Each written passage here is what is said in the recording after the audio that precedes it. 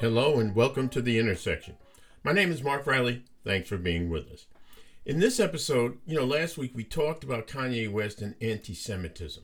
Well, now it's Kyrie Irving's turn. Why do these tropes keep coming up? It's becoming intergenerational. And why do some people spring to the defense of both Irving and West?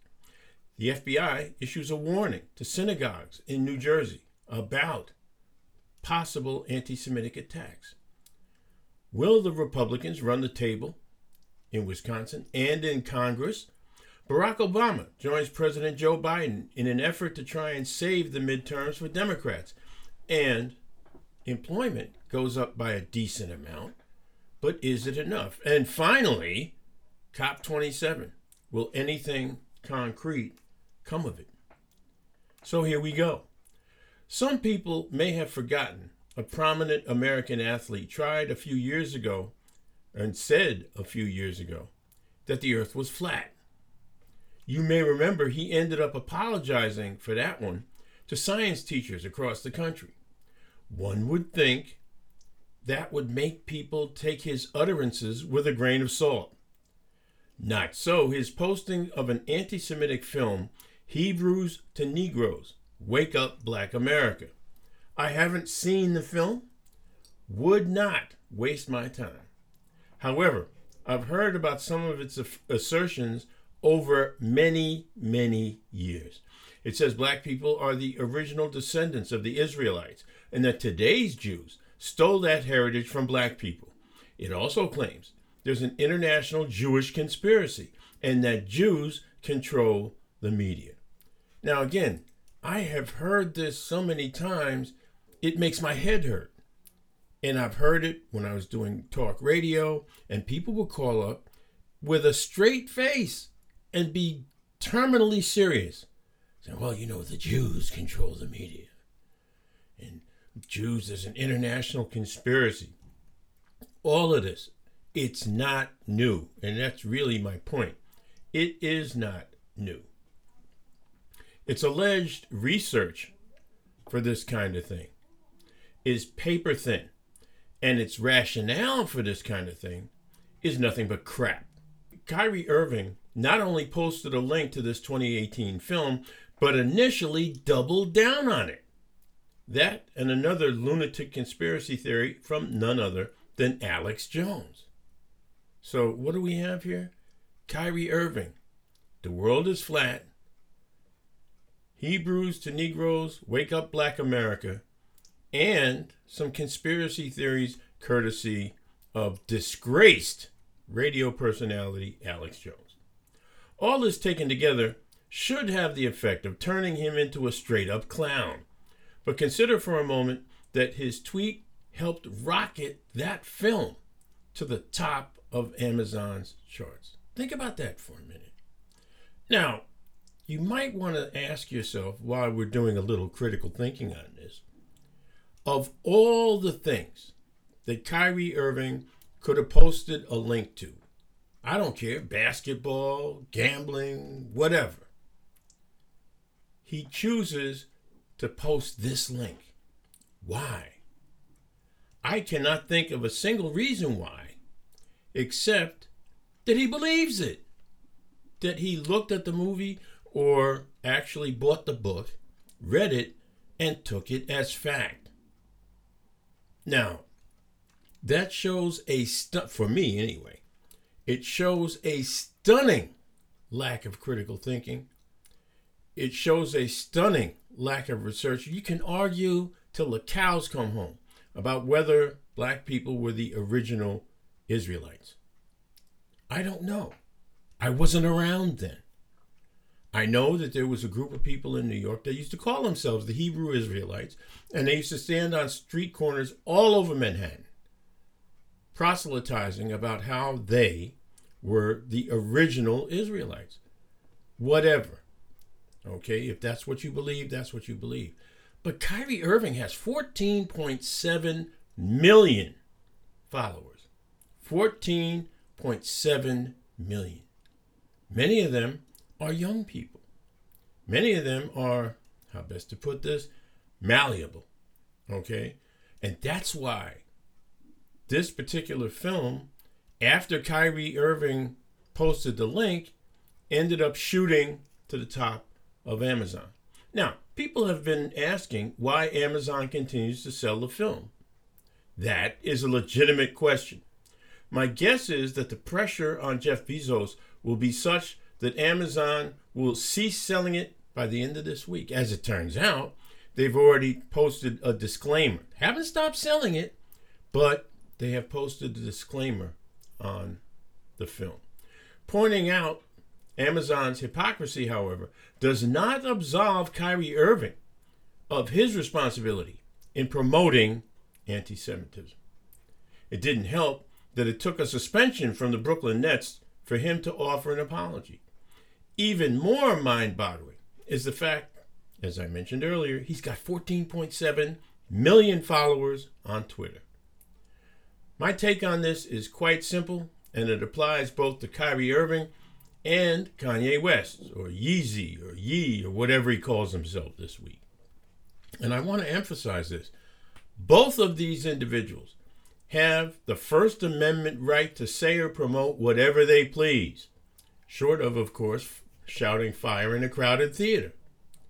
So too do the people who they do business with. Those folks have the right to find that speech objectionable and to cease to do business with both. See, because Kyrie Irving doesn't have a First Amendment right to sell sneakers.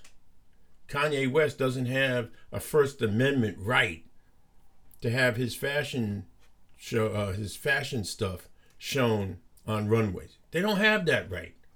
So, if that's how they want to roll, if that's what they want to promote, if for them this is fact, fine. They are doing serious damage to people, but that obviously is not their primary concern.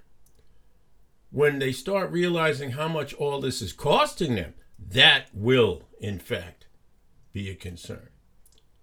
And that's precisely what's begun to happen. Some of the companies they're doing business with are walking away, in some cases, running away. Now, all this is sad to me personally, because I remember a time when black athletes and entertainers stood for something other than their own aggrandizement. 1967 comes immediately to mind. I know young people don't want to hear about back in the day. I understand that. But what they should know about are athletes, black athletes like Bill Russell, Kareem Abdul-Jabbar, Jim Brown, and especially Muhammad Ali. Those assembled athletes stood in support of Ali, who refused to be drafted into the U.S. military. That was a profile in courage on the part of the athletes and on the part of Muhammad Ali, who shortly thereafter was convicted by a jury who deliberated 20 some odd minutes, and they convicted him of draft evasion. And you know what Ali said? He said, "I'll do the time.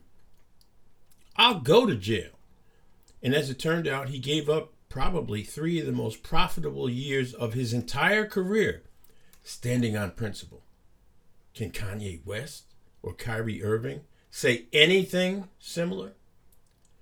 That is why Ali and his refusal to go into the service is seared in my own memory, and probably in the memories of many black people who were young at that time. So too is a stand that Colin Kaepernick took, a stand that cost him his career. The fact that West's and Irving's ridiculous actions should be seared in the memory of my grandchildren makes my blood boil. Now, there are reports that Irving is talking about retirement. We'll see. I've had disagreements with some positions of the Israeli government in the past. I do, however, in the face of that, abhor anti-Semitism on the part of anyone, black, white, or sky blue green. We have a situation where anti-Semitic acts of violence are on the rise to the point that the FBI has warned synagogues in New Jersey to be on the alert. The entire situation, the entire ugly situation can be summed up with the following words. Words do, in fact, have consequences. Up next, by the time most of you are hearing this, the midterms will be done. No matter what the outcome, there are lessons to be learned by both Democrats and Republicans. This is The Intersection. You're listening to The Intersection of Politics and Culture with Mark Riley.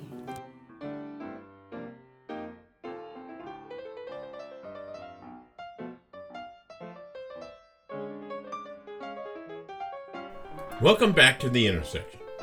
This past weekend, Democrats rolled out their heavyweights, not to capture seats in Congress they hoped to flip, but to stop the bleeding in places they thought were safe. Former Presidents Clinton and Obama, Hillary Clinton and others ended up going out on the road. Obama did so with President Joe Biden, and from all accounts, he was a big hit in the crucial swing state of Pennsylvania. Yet all this last-minute firepower may be in vain.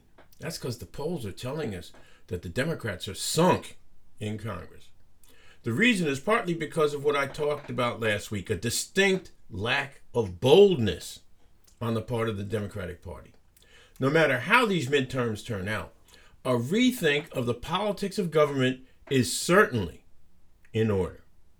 If you believe the two biggest problems facing Americans are inflation and crime, the Democrats are going to have to come up with remedies, serious remedies for both. I said before, and I get tired of saying I told you so, but I said before that I wasn't sure that the abortion decision by the Supreme Court was going to have that kind of impact on this election. Now, the jury may still be out. We shall see. The straight fact is Republicans may talk a good game on both while they're out of power. I'm talking about now inflation and crime. But what will they do when or if they're in the driver's seat?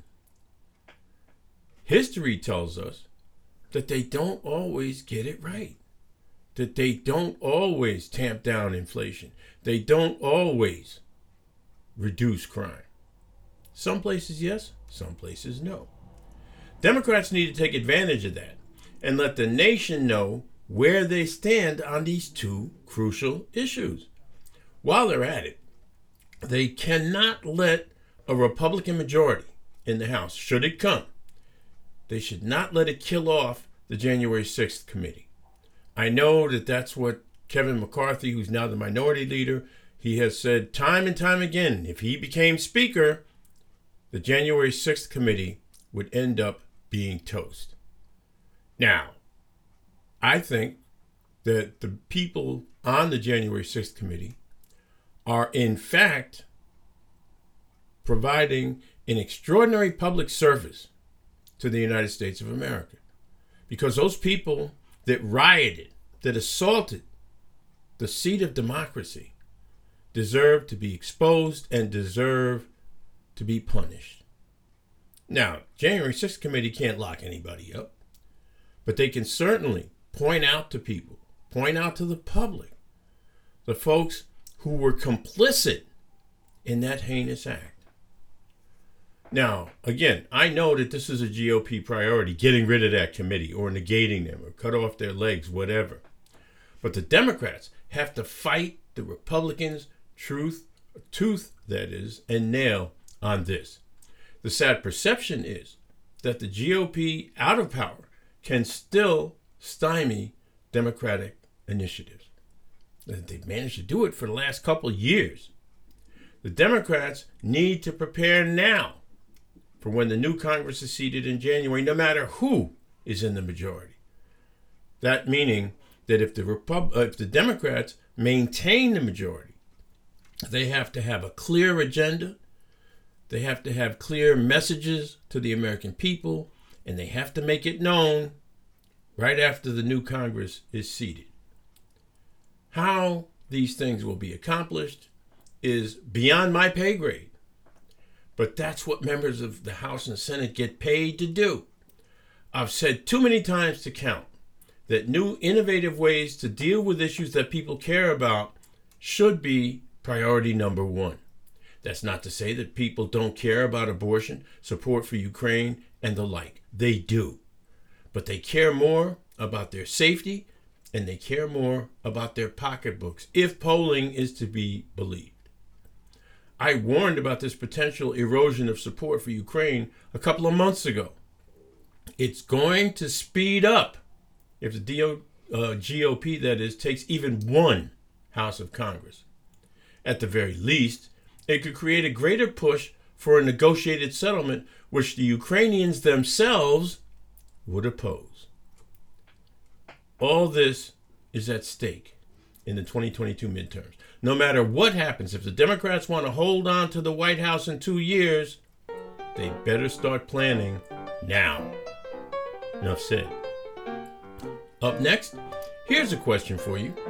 How much jet fuel is discharged into the atmosphere as world leaders, by and large, fly to the COP27 conference in Egypt? I don't know, and the COP27 isn't talking. This is The Intersection. Wherever you are, stay tuned to The Intersection with Mark Riley.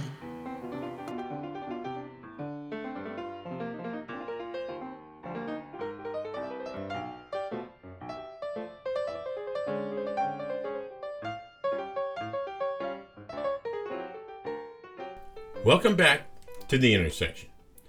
Issue-oriented conferences, almost without exception, have several things in common. One, if they're global, people fly to them. With few exceptions, they're given in posh resort cities and towns around the world where food, drinks, and parties are all a given. And at the end, attendees pledge to do whatever the conference was intended to achieve. Now, whether they actually do it or not is quite another story. And so the COP27 conference is underway in Sharm el-Sheikh, Egypt, where they reportedly lock up climate activists. Now, think about this for a minute. They are holding a global climate summit in a country where climate activists end up behind bars. Well, maybe it's a contradiction. I don't know. I know the Sharm el-Sheikh is apparently a world-class resort town, and maybe that's why they did it, because they wanted to have room for a few parties or whatever. I don't care. But that's the long and the short of it. Now, that's either ironic, outrageous, or both. Greta Thunberg, who has done more to spotlight climate change than any world leader, isn't going. She knows better. The participants have already staked out their policy positions, which happens whenever you leave pressing planetary issues to politicians. Optimists will say there's always a chance for a breakthrough at these gatherings, though it's rare that the various nations agree beyond some vague pledges to do better. In the meantime, the planet, Mother Earth, doesn't care. Wildfires, floods, melting ice caps, they all roll on with a frequency that can only be traced to the inability to recognize the necessity of change. I have friends who send me lovely pictures from places like upstate New York, Mexico, Europe, you name it. I marvel at the Earth's beauty, both through their photographs and my own experience, through my own eyes. And I worry whether or not my grandkids will ever get to see the world the way I do. I wonder if what we're trying to do is, in fact, achievable at these climate summits. Is it too late? Is the fight against climate change already gone past the point where no conference can fix it? Are people ready, as a couple of friends we met this past weekend did, to pattern their leisure time around sustainability? That would mean not flying, but driving around Europe, for example, in an electric car. A small step, you say? Yeah. But what about if everybody patterned their lives around leaving the smallest carbon footprint possible? That would also eliminate the need for whataboutism, as in, well, what about China? Or what about India? We talked last week about the long-term effects of climate change. Fighting global warming must become a part of our collective DNA. We in the developed world must start doing best practices and developing those practices so that they can be passed on to developing nations. And finally, we must begin to use global climate summits like COP27 to do more than spew hot air. Maybe we have to put our developed world money where our mouths are. Thanks so much for listening to The Intersection. The executive producer is Kim Jack Riley, and music is by Tevin Thomas. Until next time, please be well.